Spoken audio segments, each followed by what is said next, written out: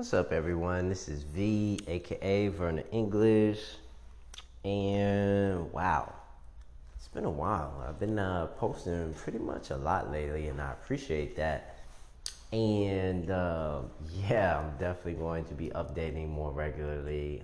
Thanks to all the listeners. Thank you guys. I appreciate you. And hit the subscribe button. I feel like I be seeing this, and people think I'm not like serious, but I'm very thankful for my listeners, and to the new listeners, to the old listeners, whoever you are. There's a sense of appreciation that I cannot say it's unmatched, and I'm just thankful to be here. Thank you guys. Thank you. Hit the subscribe button. Tell someone about it. Buy it on Amazon. Do whatever you like. You'll find me on multi platforms. You can find me on Spotify. You can find me on Apple. You can find me on a lot of different programs. What I was primarily thinking of, and just to tell someone this is the Hearing Colors to Kill Sounds podcast. That's just one thing, you feel me? But it kind of goes on beyond that, since I kind of like made this story, made the name, you know, branded it myself, and came up with this idea myself. Now, to anybody listening, I generally, when I record this podcast, always have it in my mind that I'm speaking to, thousands and thousands of, writers and young practitioners in the art form of writing. So I generally, peruse the ins and outs of what it is to be a writer, and how, different it can be for each and every writer. It is never the same. And never do I, in my head, even come up with the idea that I could be the same, because that's generally never the case. It's two different minds. But when tackling certain issues, I can help as far as being there right now or later, and then generally having a sensibility of, coming with something later as a solution. There's always a solution when there's an issue, a numerous amounts. And, being a writer, it comes with some sensibility and sense to have these, a sense of awareness. Now, I talked about these things before in a funny light, but the sense of awareness is taking yourself out of a situation and then placing yourself in different moments, but not necessarily being a narrator. A narrator is taking that already, almost like in a godlike fashion, and knowing all of what is to happen and what is going to happen. And generally, in that sense, as the writer, you are that. But in other instances, you want to interject yourself outside of being that, and knowing everything about a story and placing yourself in the reader's shoes. The reader is the one that's curious and oftentimes plays as the narrator, obviously them reading your book, but they oftentimes try to figure out what it is that you're trying to explain before you can explain it. And that's a cool thing, because that's how you know people's minds are working, and that's how you can attribute the genius to what it is that we do in the human experience. I never underestimate any person, and that goes for the tall ones and the ones that are knee high. Like, those are the ones that are the young minds who will be the future tall ones. And I never, underestimate what it is that they can bring in their imagination, and in the things that they catch up on, and how fast they learn, how extensive they learn. It amazes me and keeps me on my toes, and has me to understand that I'm always learning and that I always will be. But generally, what I'm telling you, and this is why I call this a writer's room, because I'm literally writing as I go along, and later on I'll actually put pen to paper and then upload some things to my drive. But that's the later part. That's the final part of what we're working on now.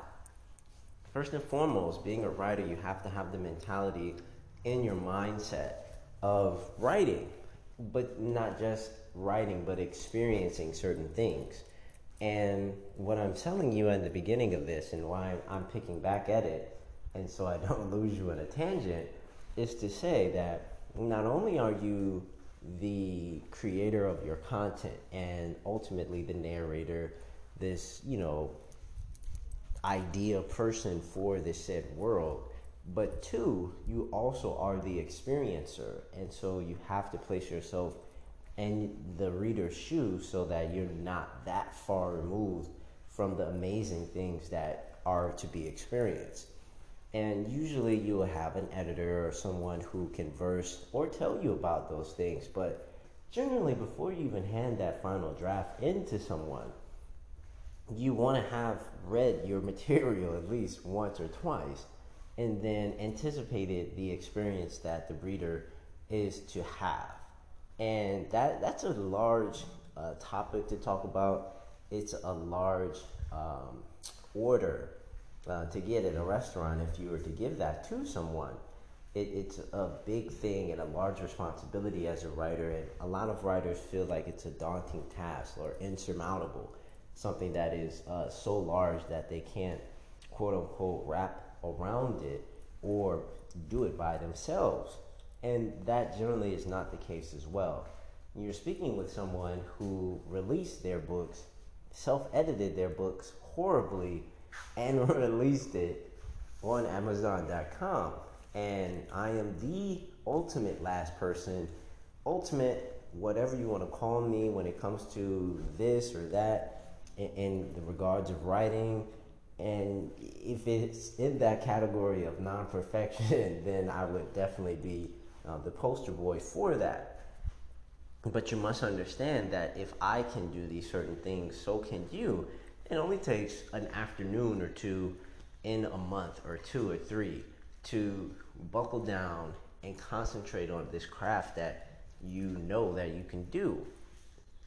The point of making a story is to place someone's self in your shoes and to have this idea that you have in your head that's been purveying, that's like a pulse. Comes anything that comes back in an understanded light and makes sense always has a point of interest and something that people can come back to, and something that someone identifies with is of some interest. And so if you're placing yourself in the reader's shoes, you're already a step ahead of the game. You're already anticipating what others are talking about, what they are going to be thinking about, and then eventually the future questions that a reader would eventually have for you as far as creating said world. There's many prime examples of great storytelling, and then there's an insurmountable amount of what would you call numerous stories that are left open-ended. And I like this aspect. And I was talking about this on one of the podcasts within too. I often tell people that when you ask questions, do you really want the answer? There's certain points in life where I'm just curious, and I'm curious as to certain people because certain times they do, and then other times they're like, no, they don't. And I'm one of those people because as a child, I loved asking questions in my mind that I knew could not be answered. And the reasoning that I asked them was because I knew they couldn't be answered. I didn't even attempt to ask an adult because I knew it. I was like, they're going to give me some long, sorted answer about this, that, and the third, and some excuse. Fine. I pretty much will go with the open-ended, anything is possible. And that's how I live life. That's how I still live life as an adult. I hate when people expect, I won't say hate. It vexes me to no end when someone explains something that is unexplainable, because I find it almost a very curious and precarious thing that they know. And then why are you telling me? Those things I didn't even ask for, and even if I did, it kind of ruins that experience for the viewer or for the reader. And it kind of like, if I explain everything about my story, it takes that experience away from you. So for me, I find that the reader and the writer, now I say the reader first, but first and foremost, the reader is the one that chooses the content that they like. And they choose all of what they go through. They're like, yo, I want this. I'm going to read this. I'm going to read this. I'm going to listen to this podcast because this guy's funny and he's black. Like, there's certain points where not only does the writer have to cater to it, but they're setting the stage for what the reader has to experience. And I tell you this, and I tell all readers this. Tell writers, but first, everyone a part of the whole spectrum of the art form is to what it is that they want. What do you want? That's period, point blank, off the top.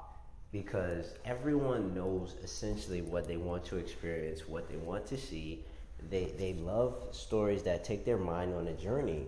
But often the question, and not even asked, is like, yo, what story makes you remember stuff? Like, what makes a memorable story? And then somebody be like, yo, it was this, and I went with my mama and my friends, and we was over there, and like it became a whole ordeal along with the said thing that made it a memorable thing. And for me, that's a great way to, segue into a lot of different life stories. Everyone has a life story. Everyone has their own experience. And even if they were at the same event, sitting next to that said person, the event and their story is insanely different. No story is the same. And as a writer, you have to take that into consideration, and you have to, verse those things. And other writers whom I know of be like, well, I don't even care about all that. They're like, yo, I made this story, they like it or leave it. And that also comes with the art form of being comfortable with themselves and the content that you're bringing, and this level of non-giving about what people think about the writing or your content. And I dig that, because you need that thick-skinned ability to just write what comes to mind and write the things that you love. But also there comes this gingerness and this sensitivity, and that's why I started on this, of talking about what people are identifying with, and how you can identify it. It's the prime reason why editors and publishing houses exist, is because they consider themselves the gateways, and oftentimes were, to connect people with other things. And they know advertisements, they know kind of what people like to see. But as independent, as a writer, and as all of these other, new content creators are hitting the sphere, you are the ones that kind of make that mold. The readers and people in the comment section are the one that make this this basic genre of everything. So you just got to take that into mind. The next part of the story that I was concentrating on for the next, 2 weeks, I'll be finishing the 4th book, but I'm thinking of an event that will happen. And I'm thinking, like, just because I've included a lot of characters from my 2nd book, and I really, really, really wanted it to be like on some other, like, just insane, on some like incredible stuff. So I'm thinking that I wanted the event to include the Band of the Crow,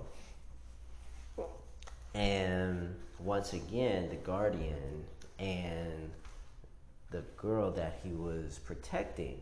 Now, generally, in the sense, I like how my characters interact in the story, but see, this is the point where I'm talking about it and writing in real time, is because I am not only the narrator, but as the reader, I want to see something exciting in the story. And so the best thing that I can think of would be And I think it's one of the first, tools as a writer is to have a mistaken identity.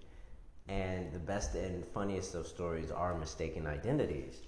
And so to have like, um, okay, so I'll have the guardian searching for the girl that he's been protecting this whole time. And all the while, she's been sending him visions telepathically and through dreams. And so he's been following these instances, following these landmarks and things like this. And then he runs into the band of the Crow and mistakenly thinks they are the ones that kidnapped her. But actually, I'll have it that they find her and then protect her. And she's one of the first and only ones that will be a young one in their camp and in amongst their ranks, exceptionally being a girl. And so a battle ensues, and I won't ruin the ending or whatever it is that happens, but yeah, I'm gonna make it, a little saucy, a little mix in, a little action, and mix in this misunderstanding. And the misunderstanding, obviously, mistaken identity of them thinking he is some giant bandit, and then him thinking that they kidnapped her. And so thinking of like how I could resolve that is pretty fun, and I'll concentrate on that today and tomorrow. It's a really, really fun thing, and I appreciate all of you guys. I'll give you the names for all of what I was writing on air. And yeah, hit the subscribe button. Let someone know about this. And also, to anybody in the LA area, there's a funny podcast I was looking at on TikTok, I think. And I enjoy these conversations that they have just on, I don't even know. These are like kickback conversations that I would call them. But yeah, it's really funny. I love the trends. If they want to invite me, just let me know. I'm around. Have a great day today. Peace.